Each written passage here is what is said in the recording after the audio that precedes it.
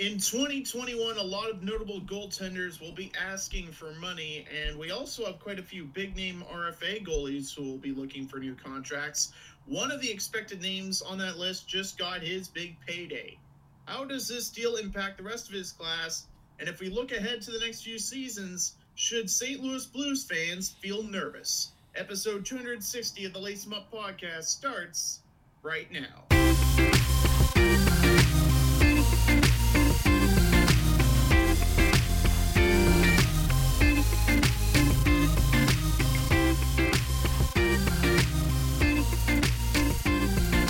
And now, it's time to lace 'em up. Here's Brett and Steve. And welcome to the show, ladies and gentlemen. I'm Steve Ellsworth. I'm Brett Dubuff. Before we get into the big news of the day, Brett, we do have some minor headlines, and I guess this is a big headline. The NHL has a national rights deal, and it's with an old friend.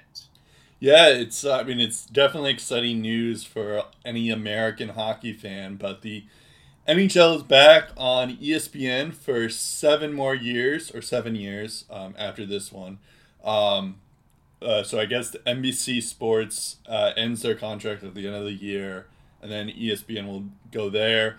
It's looking like ESPN Plus, which is a streaming service that they have, is going to predominantly have a bunch of hockey games and all that stuff. For me, as I'll speak as the American on the show, I'm very when ESPN started to drop the NHL, it kind of came at the same time as the lockout and stuff, and at that point, I was kind of on a boycott ESPN type venom there. Of course, I was in 7th grade when this happened, so I vowed to never watch anything that ESPN ever showed because they stopped. If it was on ESPN HBO show, right? Basically, except I will say that I had to watch it because the Patriots would be playing or the Red Sox would be on, or sometimes I watched the Celtics on there too, but. And I grew up as well, so I was just I was aware that, it's a business thing. It's not maybe it was in part that they didn't want to cover NHL, and after the lockout, they just felt no one's going to care about the NHL afterwards, which is just basically a big FU to all their NHL fans. But I will say, during all this stuff, I found, they played the ESPN music, and it just brought me so much nostalgia back to the time when I would watch all those games on ABC and ESPN and stuff, so I'm just glad that it's back, and I feel not to harp on NBC Sports, they did a great job with covering the sport, except I'm not the biggest fan of Mike Milbury. They could have fired him right away, but it was a wild ride and all that stuff. But when you have ESPN here, it really feels like all of they speak for all of American sports fans. My dad, for instance, he watches ESPN maybe 4 hours a day, maybe 5 hours a day. And that's all they talk about is basketball, baseball, and football because they have those rights. And so when you add NHL in the mix there, they'll probably still talk about those 3 sports more, but I think it does give us the chance to, they will talk about the NHL more. I think, a good example of this is that, for instance, the Panarin story, which is huge news in the hockey world, barely got no one was talking about it on ESPN, and I think that's all going to change when NHL gets their rights back and the ESPN favor. So I think there is something to that. They did an article Yeah. on Jordan Binnington's extension, which we'll talk about later, but not bury the lead. But they had an article on that. I feel like they don't really report on hockey news all that much. Like they have reporters like Emily Kaplan and Greg Wyshynski who do pretty good work, but that's all I hear from in terms of ESPN reporters that follow NHL hockey. And I think like it's only gonna get better because they're just gonna have more options now because they have ESPN has vested interest in the NHL now. So I think it's only gonna get better. I was about to mention that they do have Greg Wyshynski, who I've loved even when he was on Yahoo. Emily Kaplan is pretty good too, but yeah. So I think like Barry Melrose is back in the picture. We also got Steve Levy, Linda Cohn, all that stuff. I actually got really excited because they showed Stephen A. Smith, who's like this hot take person across, usually in the NBA and NFL world, but like when he had this like segment on the clips about like the 5 things he knows about hockey, and he was saying like the number one fact was, he knows the puck is black. That's which I thought was funny. Or like he said 5 was Seattle Kraken. I forget the other ones, but like he had like one that like Steve Levi was mentioned. Yeah, Steve Levy. The second or third one. Steve Levy. His friend Damian Woody, who's an NFL analyst, is an Islanders fan. He knew that. So it's just like for anyone who doesn't know, Stephen A. Smith is basically like Steve Dangle. But like he has the same Steve Dangle energy, but Stephen A. Smith has more of the hot take stuff than Steve Dangle does. But they both have very similar energy. I feel like that's the best comparison. So it's just great that like he's at least bringing some attention to it. I'm gonna get used to the fact that they'll probably mess some stuff up as they go, like, the first couple of years. That's fine. That's understandable. But I think it's kind of cool that, like, so many, like, hockey will finally be much more attainable than what it used to be. Like, this is what I grew up on. This is why I love this sport, pretty much because it was on ESPN or ABC. So yeah, it's great. It's great news for any American hockey fan, just because, like, another example of this is like when you go into a hotel room, some channels don't get the NBCSN network, but everyone gets ESPN. So that's like kind of basically the comparison for that. So it's not that NBC was terrible or anything like that. It was just, I think ESPN makes so much more sense for sports fans in general. So that's good. The interesting thing too is that I believe for you guys back in Canada, like TSN and ESPN are kind of related in the same way, but Sportsnet has all the rights for the NHL.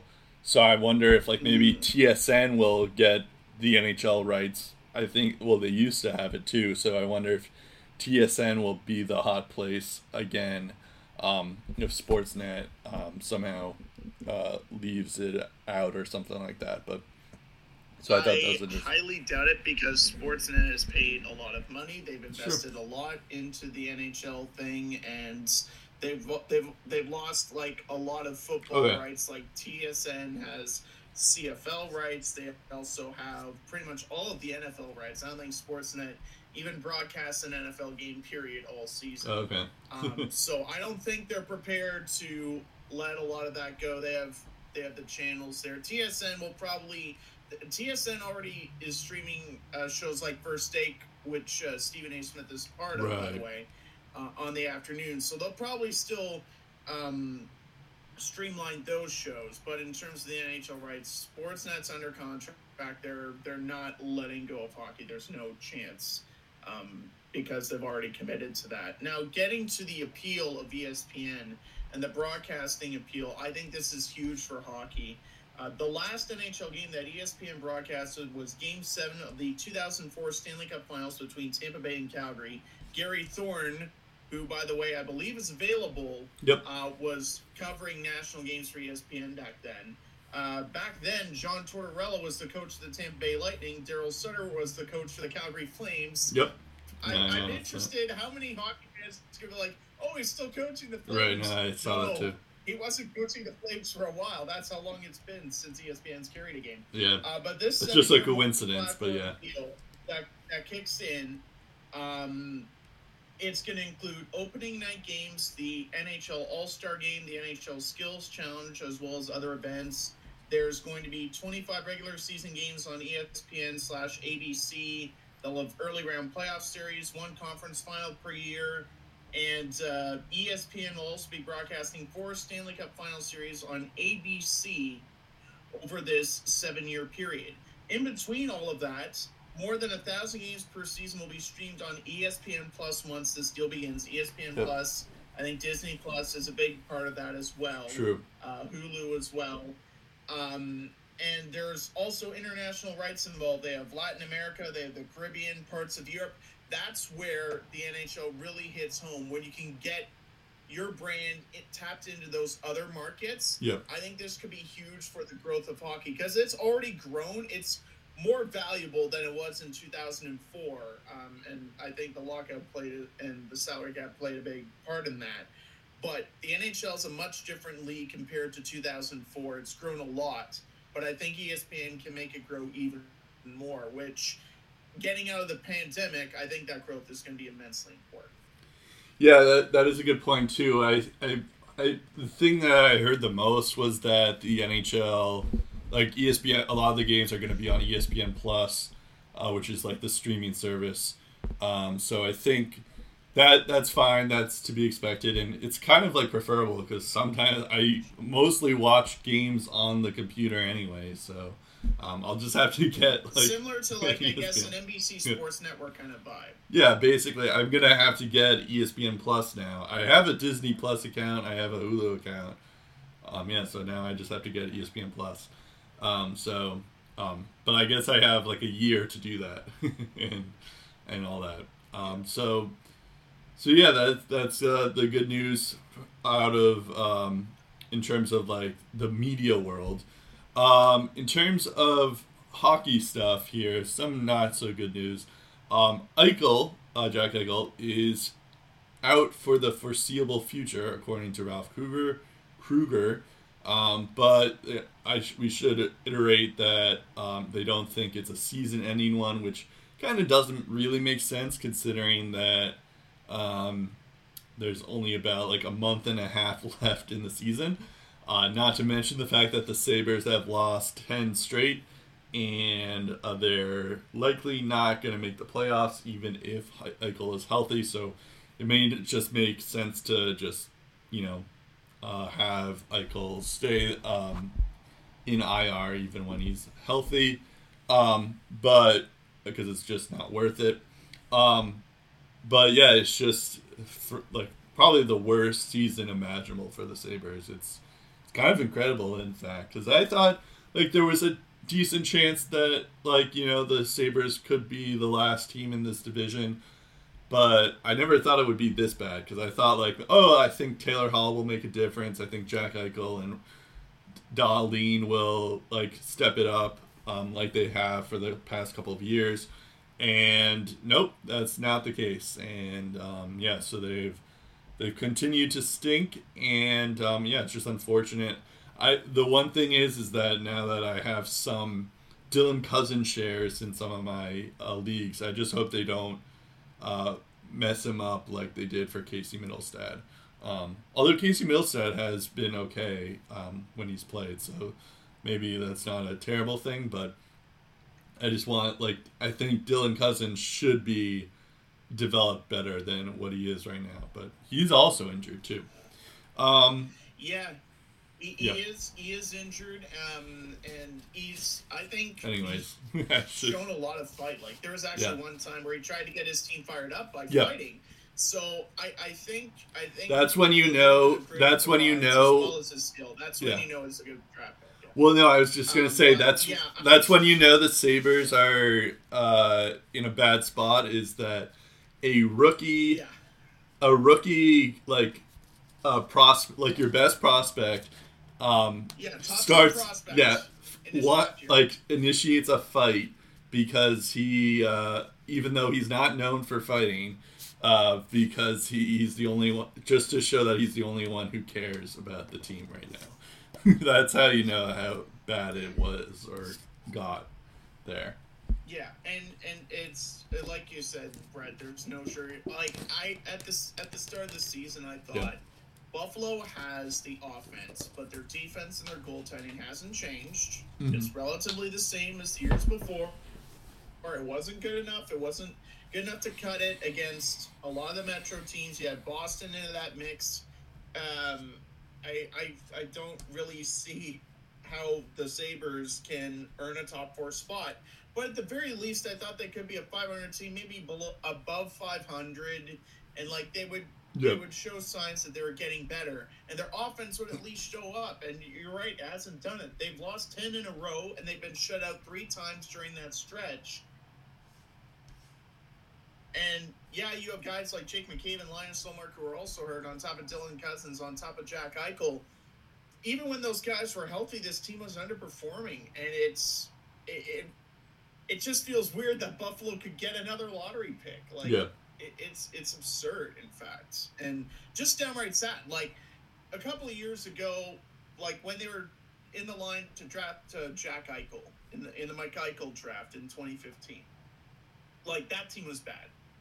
And that team was clearly rebuilding. They were trying to get on the right path. I think for sure this year, if not the year before that, that's where the rebuild ends and you start winning. Now it's just become an embarrassment. And if things don't change in a hurry, then you risk isolating Jack Eichel from the team, and that's where things can get messy. So they better figure it out. Yeah, I think that is a good point. I do wonder, I don't know why Ralph Krueger has a job still. I wonder if it has anything to do with the fact that it's a pandemic and it's a lot harder to just get a coach in the system right away because, he has to quarantine, he has to figure all this stuff out, kind of like what Daryl Sutter is doing in Calgary. But at the same time, Gerard Gallant is still available. Yet somehow no one has picked him up. It's just, that makes no sense to me. So you're telling me that Gerard Gallant can't fix the Sabre or can't be an improvement over Ralph Krueger? You're crazy. So I think maybe there's something just in the fact that there's that there's a pandemic going on. This is a rookie GM, so maybe he's trying to be a little bit more patient. But there comes a time when you just have to, do something that's not working. And you can't, of course, I don't want, someone to lose their job. But there's been given enough ample opportunity for Ralph Krueger to fix this. And he hasn't yet. So I think, I just don't think he's the right fit. And maybe eventually he'll get another NHL job, but he'll have to be an assistant coach somewhere first. But yeah, I think I truly don't understand why he's still there, because it just doesn't make sense. When a goalie that hasn't started a hockey game for 6+ years in Troy Grosnick gets a win before you do, that's when you know it's embarrassing. Yeah. And I know that win was against Anaheim, and it's on the rebuilding Kings. Right. But still. I mean, the Ducks. Yeah. The Ducks are another team that should fire their coach too. But yes, you're right. Yeah, it's it's if Dallas Eakins starts next season as the Ducks coach, I'll be surprised. But Dallas Eakins should also be gone right now too. Gerard Gallant's still available. Yeah, well, the Ducks, especially the Ducks. I don't know about the Sabres; they're probably out of it, but the Ducks are definitely out of it. Right. If you're in the running for a lottery pick, you probably wait to the end of the season. I mean, maybe it's like the idea that his days are numbered. Yeah, my only guess, and I can kind of see some valid arguments about it, is I think because there are no fans, there's like less expectation. It's just like why should we fire our coach now when there's no fans, because they're not like making money anyway, even if they are good. Like there's no incentive for them to like fire their coach because they're not having fans anyways.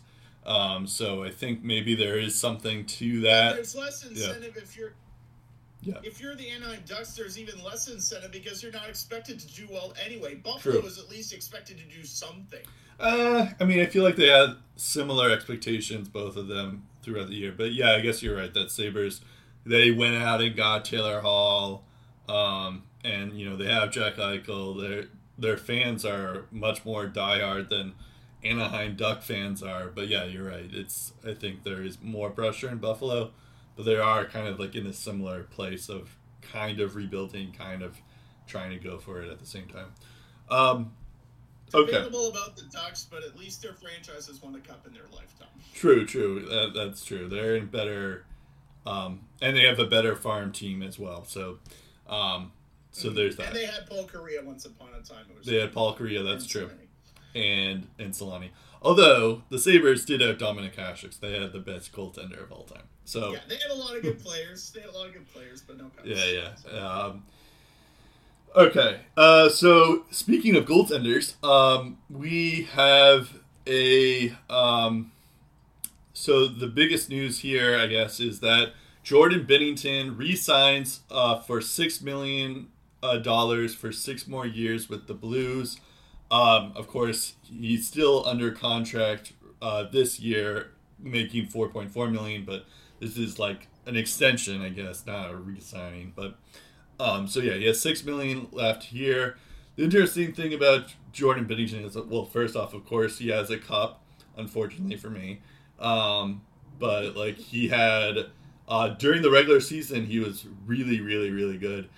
He had a 1.89 GAA and a save percentage of .927. But of course, those were 30 games. He slowly got worse the next year, but he also started like 50 games. He was 30, 13, and 7 in his first full year as the starter, which isn't bad, of course, but not as good as he was the year before that. But he still had like a 2.56 GAA and a save percentage of .912. And then this year, he doesn't have Jake Allen. He doesn't have to like help him out when he's fatigued. He doesn't have Alex Pietrangelo as well. Although he did recently the Blues did get Tarasenko back, so that should help them. But maybe not defensively speaking. But anyways, now he has a .906 save percentage and a GAA of 2.81. That's not good, and it's what's even worrying is the fact that he's just gotten worse as the years have gone on, and that's a concerning aspect if I'm like a Blues fan or if I'm Armstrong, especially considering the fact that you're gonna have to deal with him for 6 more years. Of course, it's not like a Carey Price situation because Carey Price is making $10 million for like a couple more, even more years, I think. So it's not the worst contract. Bobrovsky has kind of picked it up lately, so but he's still not worth $10 million. So it could be worse, but at the same time, you're like, what are you doing, St. Louis Blues here? Also, as Steve has probably will eventually mention, but I'm gonna get there first, Steve. In terms of his contract breakdown. The first year he gets $4 million with a no trade. Second year he has $6 million with a no trade. Third year he gets $7.5 million with a no trade, and then he gets for year 4 he gets $7.5 million again, but an 18-team no trade this time. Then year 5 he gets a $6.5 million, which is a 14-team no trade. And then year 6, he has a 4.5 million contract and with a 10-team no trade. And yeah, so it's an interesting dynamic here. I don't think I feel like this is too much for him, but yeah, what are your general thoughts on this deal?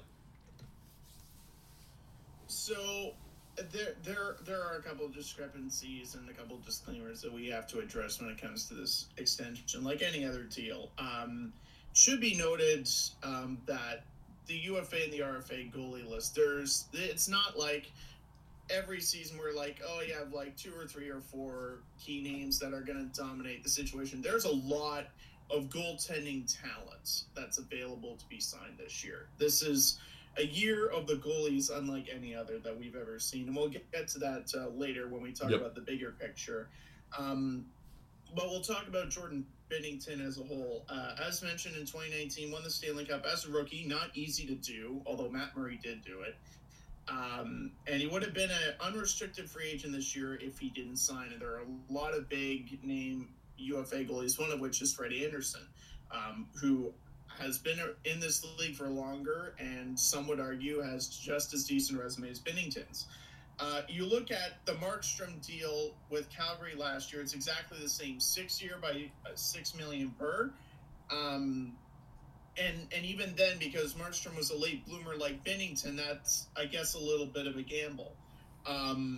But the Blues seem to be very confident that this was their guy. General Manager Doug Armstrong said that both sides tried to find common ground before the trade deadline. If nothing got done by April 12th, it would be revisited after the season had ended. So they were pretty confident going to the very last minute with this guy because they felt he was their guy and he was going to stay in St. Louis. And both sides seemed to keep their words, and both sides got what they wanted, it looks like. Prior to this deal, Binnington made $4.4 million per year. He signed a 2-year bridge deal after he won the Stanley Cup in 2019 with the Blues. So a $4.4 million per year signing compared to $6 million now, that's an increase of $1.6 million per year. So it's like not, like you said, it's not like a Bobrovsky, it's not a Carey Price kind of situation where you're paying a goalie like a heck of a lot of money. Yeah. Prior to this 2-year pact that he signed, he was making $650K to $700K in around that threshold per year up until 2018-19. So that's 3 to 4 contracts, maybe 5 contracts within that threshold. And there's no bonus money either, so this is just straight up salary we're talking here. So $36 million, not a single amount of that is bonus. Like you mentioned, Brett, the records each year, it's gotten better, but the GAA and the save percentage have gone down quite a bit. But I think part of that is because in 2018-19, when he did so well, when he went 16-10 in the playoffs with a .914 save percentage and a 2.46 goals against average, back then the NHL didn't really have a book on this guy. He just came out of nowhere, and a lot of people knew about him. Like, he was a highly touted goaltending prospect for the Blues. It wasn't unknown, but you didn't see a lot of him in game. And that definitely explains the 24-5-1 record, part of it anyway. It explains part of the 5 shutouts that he got. He was only facing 25.2 shots per game, so the defense was making it pretty easy for him on the Blues. And in 2019-20, even though his GA went up, his save percentage went down, and he got 2 fewer shutouts, he was an all-star with 30 wins. Jordan Binnington was an all-star that season. So he still had an all-star campaign, and his shots per game average went up to 28.6. So he was facing 3.4 shots per game more than he was as a rookie. So the workload was getting a little bigger for him as well. And there are times, yes, where he has been kind of streaky like Freddy Andersen, where he goes through those rough patches, but there are also stretches where he's dominant and at the top of his profession. So there's no doubt that Jordan Binnington can be capable number one goaltender in this league. And of course, like many goaltenders, it's really tough to establish that pure lockdown number one where you know what you're going to expect from him. He's going to be at the top of his game every single night, and he's going to give you a chance to win. We saw that with Carey Price for many years, but that's kind of worn off.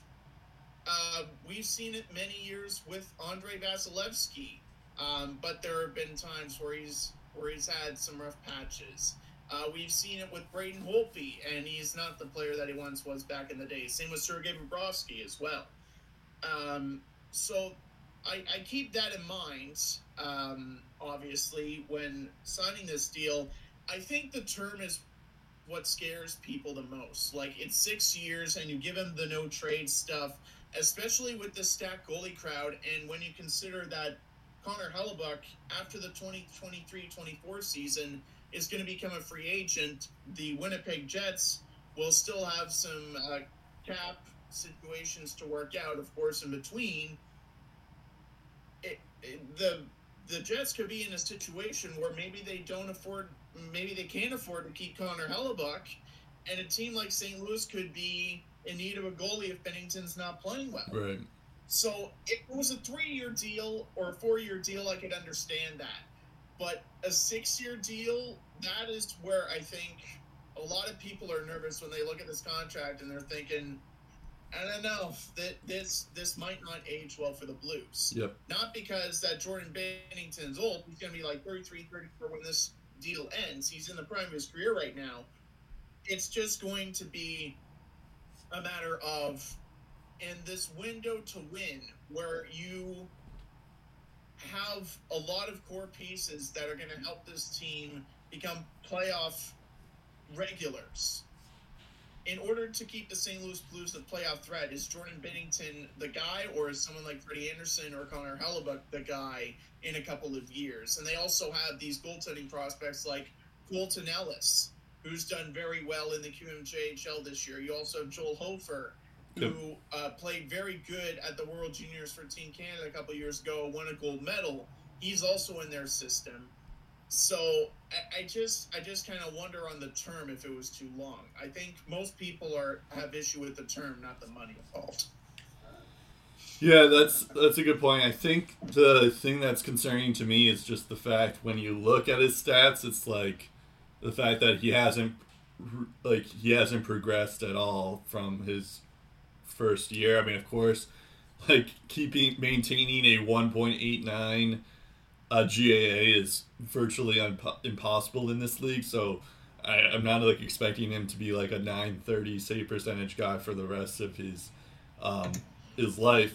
But at the same time, like he was at 912 the next year, and you know he hasn't even reached over 920.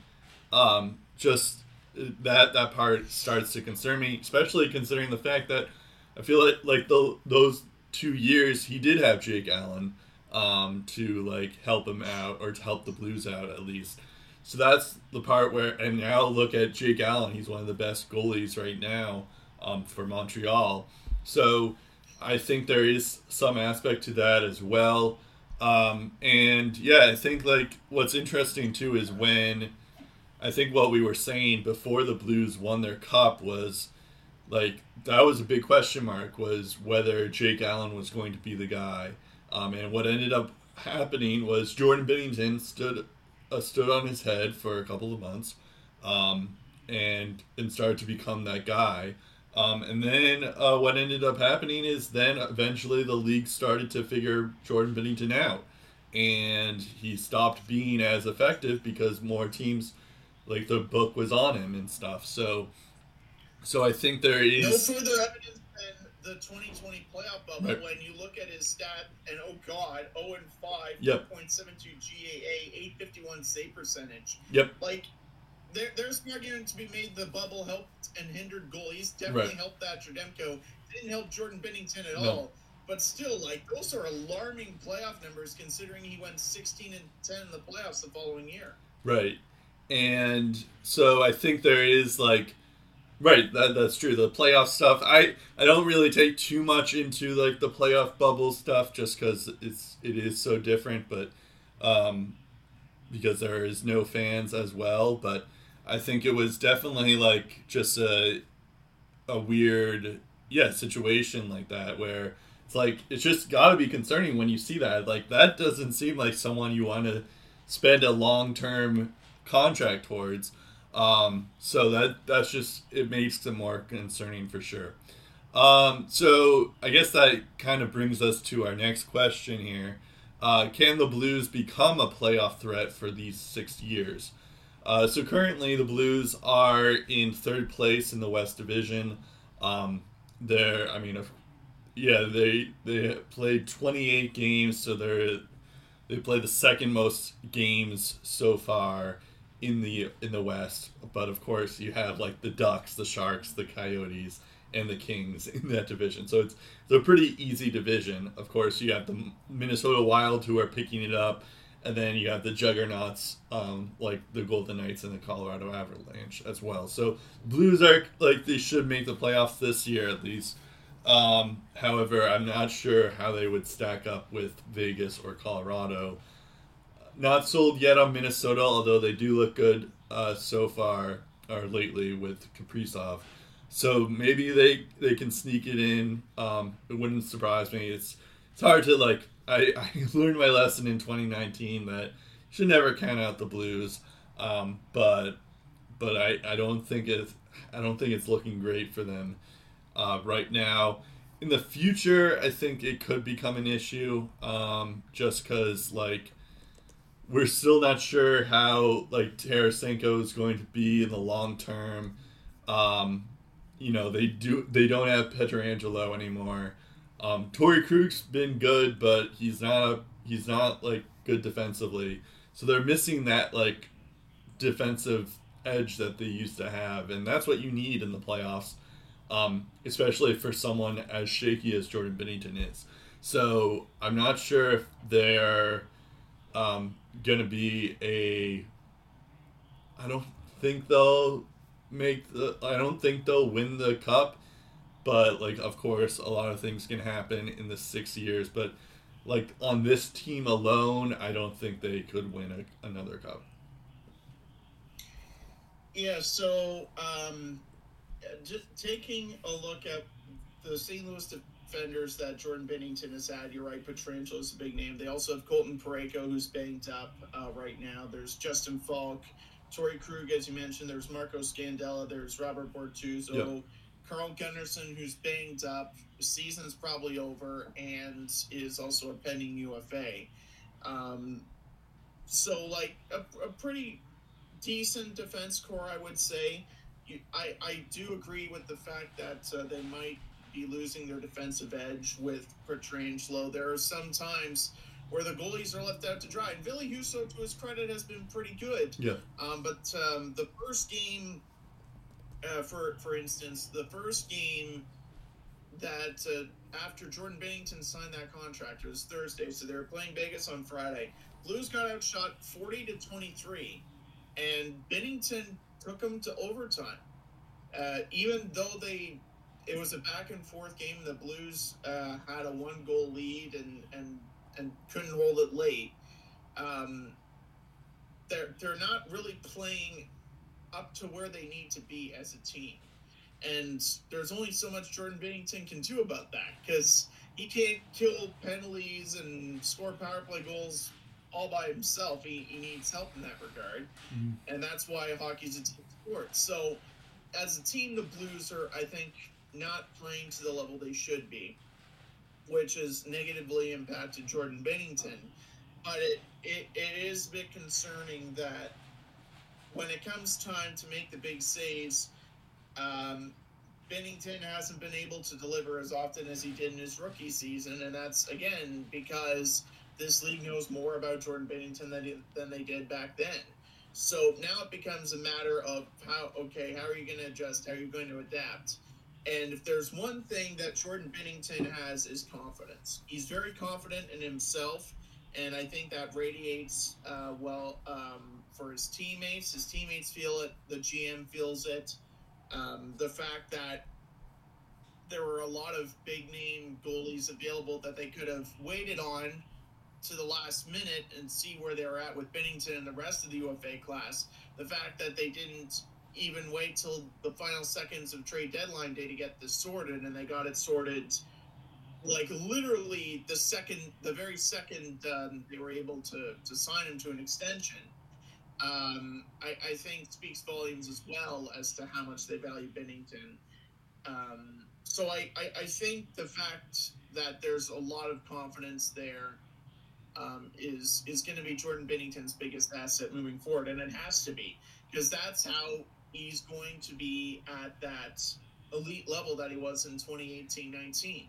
His confidence was through the roof.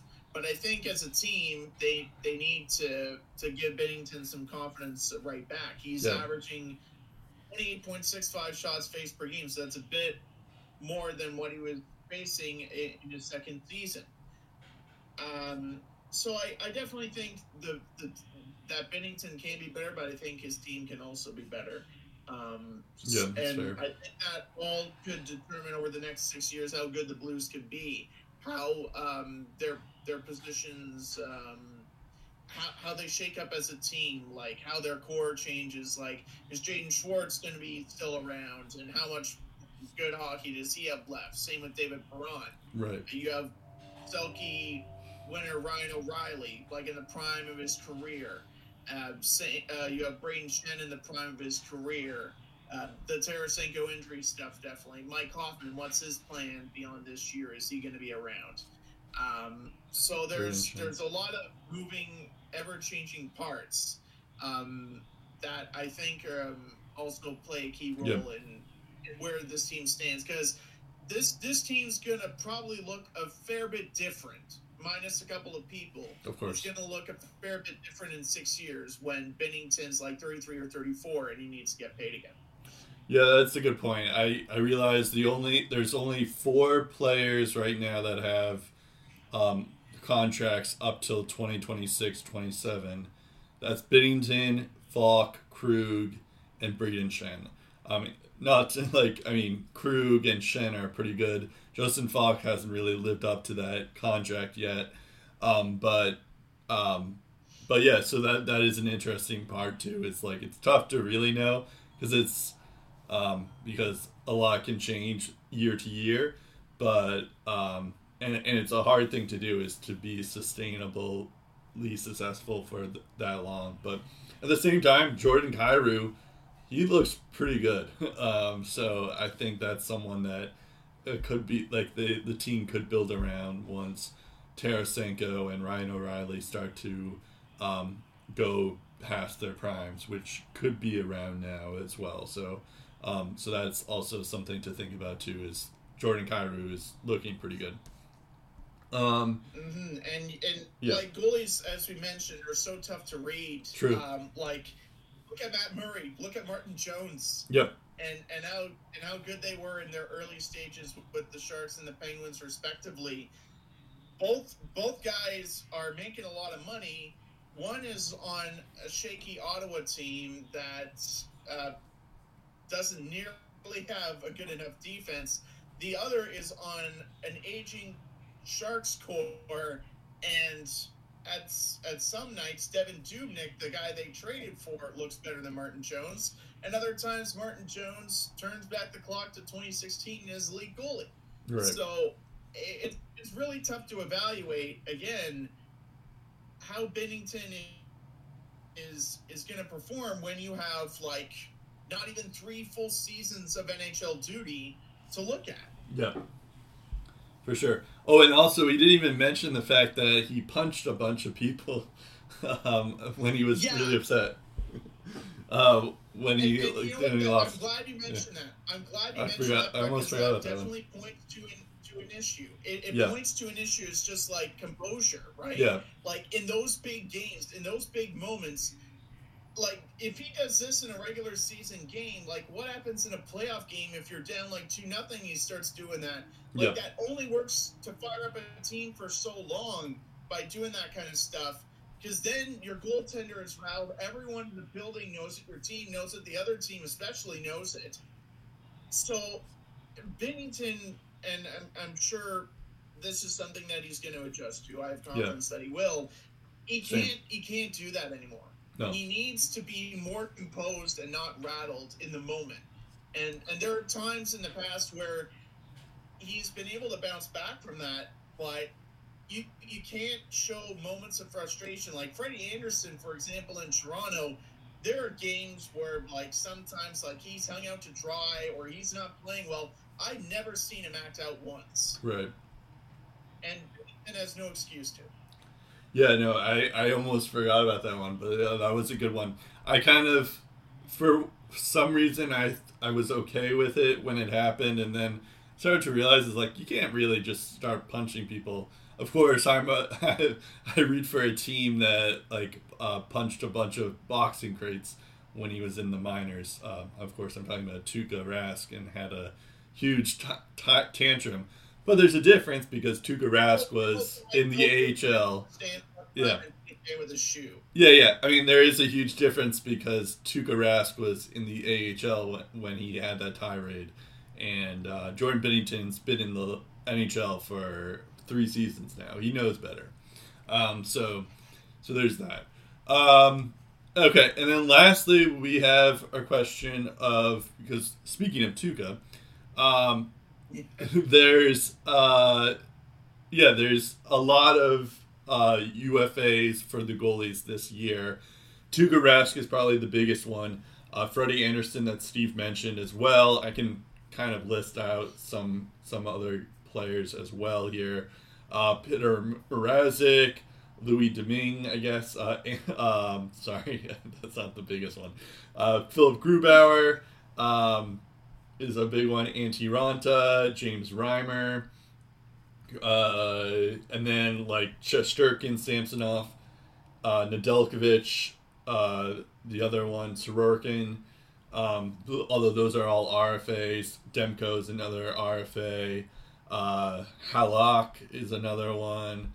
Like Pekka Rinne, Peter Mrazek, I think I mentioned before. Chris Dreiger. I think Jonathan Bernier, who's sort of picked it up this year. UC Saros, although he's a RFA. Carter Hart's another one who's an RFA.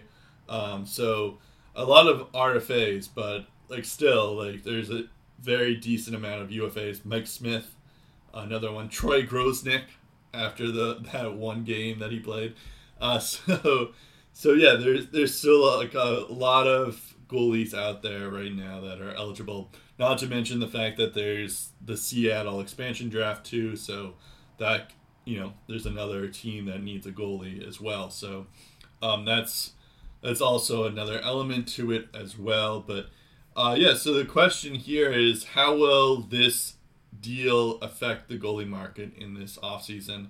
I do wonder, though, to answer this question first, I think because like when you choose to protect your goalies for like Seattle, like it's probably better if you can leave one of your goalies exposed, and you don't necessarily need to leave your UFAs no matter how good they are, because they're going to be leaving. They'll be left under contract after that week, so like you could re-sign him like a week after if Seattle does choose them, but Seattle wouldn't do that because there's no guarantee that they would sign right away. So I guess like for instance, Seattle could take Tuukka Rask, but at the same time, like they have a week to get him signed, which is unlikely. So I think that's like an interesting aspect to it, is that like there is a lot of these goalies that are available, but the Seattle expansion draft will probably, maybe the Bruins are like, you know what, let's sign Tuukka Rask for more years because we want to protect him for Seattle. We don't even want to take that risk because or they just like teams like that will do that. But so I think like there is that gear, but at the same time, for someone who has been so inconsistent like Binnington has been, despite winning a cup, I think this will help other teams be like in the negotiation table. It's like, well, Binnington got this, and I'm doing better than Binnington is right now. I'm worth more than 6 million for 6 years or something like that. So, so that would be a good comparable for each one. But it is good to mention that there are a lot of goalies that are going to be free agents this year. Yeah, so I feel like maybe the Bruins are best to like wait, not to say that they're going to move away from Tuukka Rask, but I think with all of this talent in the goalie pool, I think it would be the most proactive thing to just kind of like wait it out and see what happens, because I feel like that's what most teams are going to be doing beyond this year. Yeah. Because I don't see any like goalies outside of, I don't know, Jonathan Bernier because he's on the Red Wings, or Antti Raanta because he's on the Coyotes. I don't see too many goalies really moving places if a lot of teams think they have a chance to go to the playoffs with these guys. True. So I'll leave Freddy Andersen for last because he's arguably the big name for me. But I'll start with the pros and cons of signing these guys. And I guess we'll start off with the RFAs, because you would probably, if you're going to prime up these teams, it would cost you. Carter Hart, definitely the biggest RFA.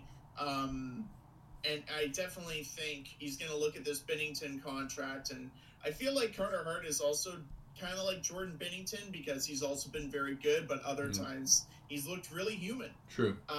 So I feel I will say on like Carter Hart, I just want to interrupt quickly. I will say like for goalies like Carter Hart or any of these young goalies, like there is a difference because they are RFAs where like they're likely not going to be offer sheeted. So that's like you have to take that into account too. I mean, Binnington would be an RFA as well, but I feel like that should also be taken into account, where there's a difference between the RFAs and the UFAs. And I feel like these goalies are probably going to get, if at the most, they're probably going to get like 3-year deals, maybe like within like the $3 to $4 million range, unless a team really likes them and like thinks that they're the biggest thing since sliced bread, and they deserve the money and the contracts. Then they'll probably give them what they want. Yeah. Carter Hart could be that exception to the rule. But it wouldn't surprise me if he gets a 3-year deal.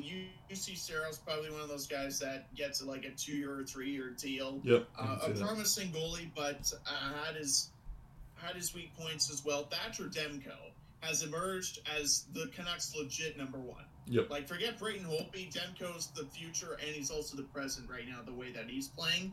Alex Nedeljkovic, that could be an interesting situation in Carolina, because I think there's a certain amount of games that he has to play, or else he could become a rare UFA signing where he could join that UFA class. So I would expect to see more of Alex Nedeljkovic this year if the Canes want to avoid that scenario playing out. Igor Shesterkin with the Rangers, he's also an RFA. In the games that he's played this year, for the most part, he's given the Rangers a chance to win. He appears to be their number one guy. Ilya Samsonov in Washington is another. I think there's definitely number one potential for him, but Vitek Vanacek has also played very well. Marcus Hogberg in Ottawa, tough to say what he is.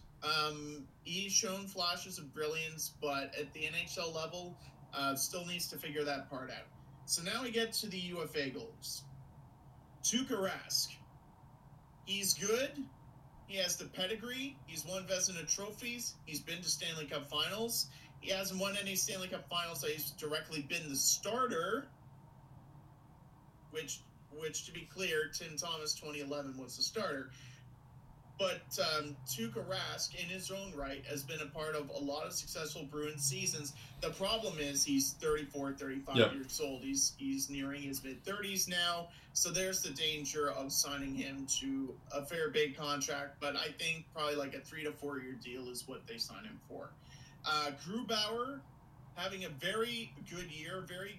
I think he's making a fairly solid case for the Vezina. Like, he'll be top 10 in Vezina voting for sure. The way that he's playing right now, I I think he's a wild card in terms of what he is and how much teams would be willing to commit.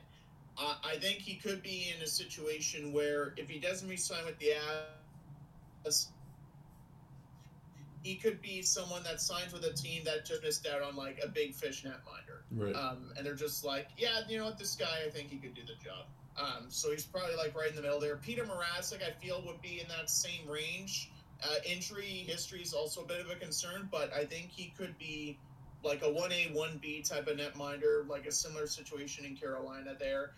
Pecorine, aging, might still have some good hockey left, but he's probably going to be like a one-year signing. Probably the same with Devin Dubnyk in that category and in that respects because of his age and performance. Antti Ranta, injury history is definitely the big issue there, but I definitely think the team would take him on a 1 year or 2 year deal because he has the pedigree. Same with James Reimer. Although I think he needs to play in front of a good defensive team like he is in Carolina to put up the kind of record he's putting up right now. Jonathan Bernier, I mean, the Red Wings are bad, but Jonathan Bernier's arguably been their best player. Yeah, he's been throughout good most of the year. Like, he's stolen some games for them, and he's a valuable trade deadline piece. Probably out of the goalies that could be traded, he's definitely at the top of the list. Carter Hutton and Curtis McElhinney are also there. Same with Henrik Lundqvist. Same with Craig Anderson. So there are some low-key names that round out. But if you're talking about goaltenders that are going to be the cream of the crop, the best of their profession, it's Freddy Andersen all the way. Like his first year in Anaheim, he goes 25-0 with a .923 save percentage and a 2.29 goals against average. Pretty decent first impression, and his GAA is around 2.34. That's 2 years with Anaheim. He gets 35 wins in 2014-15. And then he goes 22-9-7 in 2015-16. Then Toronto trades for him. His first year with the Leafs, he goes 33-16-14 with a .918 save percentage, and he faces more than 2,000 shots for the first time in his career. The season prior, he faces 1,086 shots, so that's definitely a big jump in both shots faced and workload, and he's up to the task. In 2017-18, 21 losses, which are a single season high for losses, but he gets 38 wins, plays in 66 games for a second straight season. His GAA goes up a bit, but he still has a .918 save percentage. That's pretty good. Then he gets 36 wins in 2018-19 with a .917 save percentage, only one shutout, and he gets 1,958 shots faced that year. In 2017-18, he had 2,211 shots faced. That's a career high for him by a country mile there. Last year, 1 win shy of 30. He went 29-13-7 with a .909 save percentage. So, yeah, save percentage went down. Still played in 52 games. And it should be noted that during all of this time, yes, he's had guys like Morgan Riley on his team. But he didn't get Jake Muzzin until midway through, I believe it was last year or the year before. Something like that. He had Tyson Berry for a full season. He also had guys like Jake Gardiner for a couple of years. He had guys like Roman Polak for a year or two. And a lot of young guys like Rasmus Sandin and Timothy Liljegren, right? Mm-hmm. So he has a lot of talent, but not a lot of defense-first defensemen. And he's also on a team that plays a kind of offensive game where if they get caught, there's a good chance you get a 2-on-1 or a 3-on-2 going the other way. Yep. And Freddy Andersen is going to be tasked to make a big save or two, right? He has been able, time and time again, season after season, to carry the workload, be the guy, and by be the guy, I mean start 50 to 60 games consistently and put up a save percentage of like 910, 915, 920, whatever it is. He's been the backbone of that Leafs back end for many, many years now. And yeah, he's had his weak points like all of these other goalies, but there's no denying that if you put Freddy Andersen on a team like St. Louis, on a team like Carolina, that team 1,000% at the very least goes to the conference finals. And I would happily bet money on that. Freddy Andersen being that type of goaltender for years and years and years.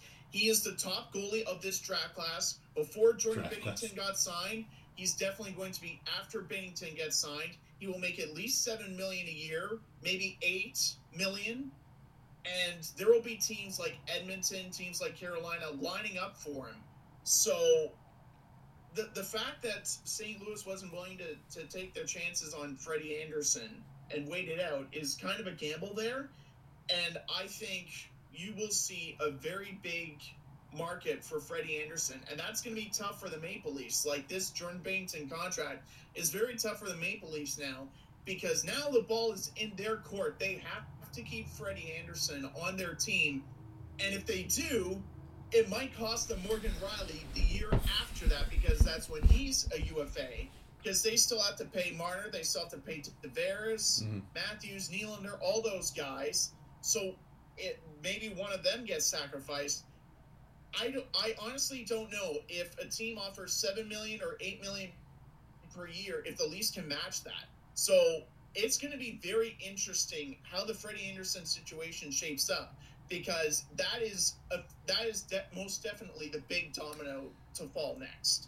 I don't think anything else gets sorted until we know more about Freddy Andersen, what he signs for and who he signs for. So I have two things. One, it's very clear that this is really what you wanted to talk about instead of Jordan Binnington's contract. You went on this for about 5-10 minutes about this free agent class, which is fine, by the way, because you've been talking about this forever. I remember you saying that. Secondly, and most importantly, Freddy Andersen is, I hate to break it to you, Freddy Andersen hasn't performed well in the playoffs, and I think that's a big reason why the Maple Leafs can't make it past the first round. And not to mention this year, when Toronto's defense has improved on the shutdown game, he has an .899 save percentage, a GAA of 2.87. Yes, he has a winning record, 13-6-2, but that doesn't, still, he should have more, he should have a higher save percentage than he does currently, especially since the Toronto's defense has been much better than the years past with TJ Brody and stuff like that. So I'm not convinced that Freddy Andersen should be the guy, not to mention the fact that Jack Campbell, I know he's been injured recently, but even last year he was, and also a small sample size too, he's outperformed Freddy Andersen. He had, this year he's had, he's only played in 3 games. I think he's returning sometime this week.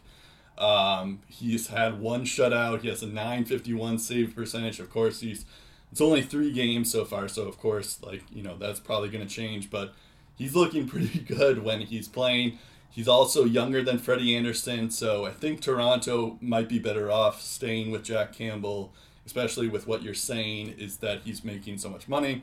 Also, not to mention that, you do make some points that, Freddy Andersen is the backbone of the Toronto defense, but Toronto defense hasn't been, is the weakest point of Toronto forever. So, that's probably, not a good thing that he should be the backbone of the Toronto defense, because Toronto's defense sucks for many years. So, it's, so I don't think I know in Canada, Toronto is the heart of the media there in hockey, so I get the hype, but at the same time, I don't think Freddy Andersen will be the most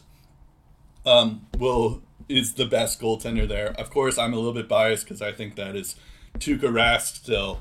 Of course, Tuukka Rask has his flaws as well, of course, and the fact that he's 30 years old and all that stuff. But I think, I feel like a lot of teams will be lining up to make sure they get Tuukka Rask, especially since he's the only one of this list that has a Vezina trophy as well. So I think more teams will be lining up for Tuukka Rask, and the Bruins should lock him up.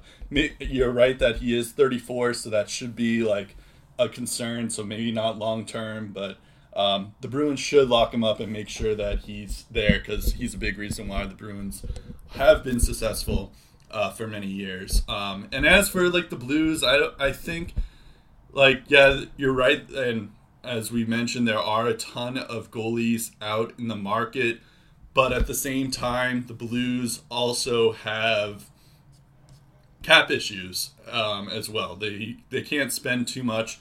Currently, they have like $2 million left in cap space, so they don't have a ton of room.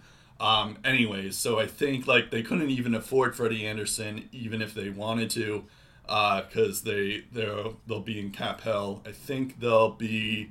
Let me see here. They'd have $16 million in cap space next year, freed up, but like they still have. I guess they could do it. They have Jaden Schwartz to sign and Mike Hoffman to sign. But, so I guess they could, and Jordan Kyrou as well. But, so I guess they could do it, but they don't have a ton of room there that way. So I think maybe like Jordan Binnington is just the best option just because he is an RFA. They weren't competing with anyone. And I feel like if Binnington was in the market, he'd be making a lot more than $6 million. Just because of that cup, and that means a lot to people. So I think the fact that, and I just got more annoyed by the fact that you're saying that Freddy Andersen should be the key gem in this goalie market when he hasn't proved himself in the playoffs yet. So he has held Toronto together during the regular season.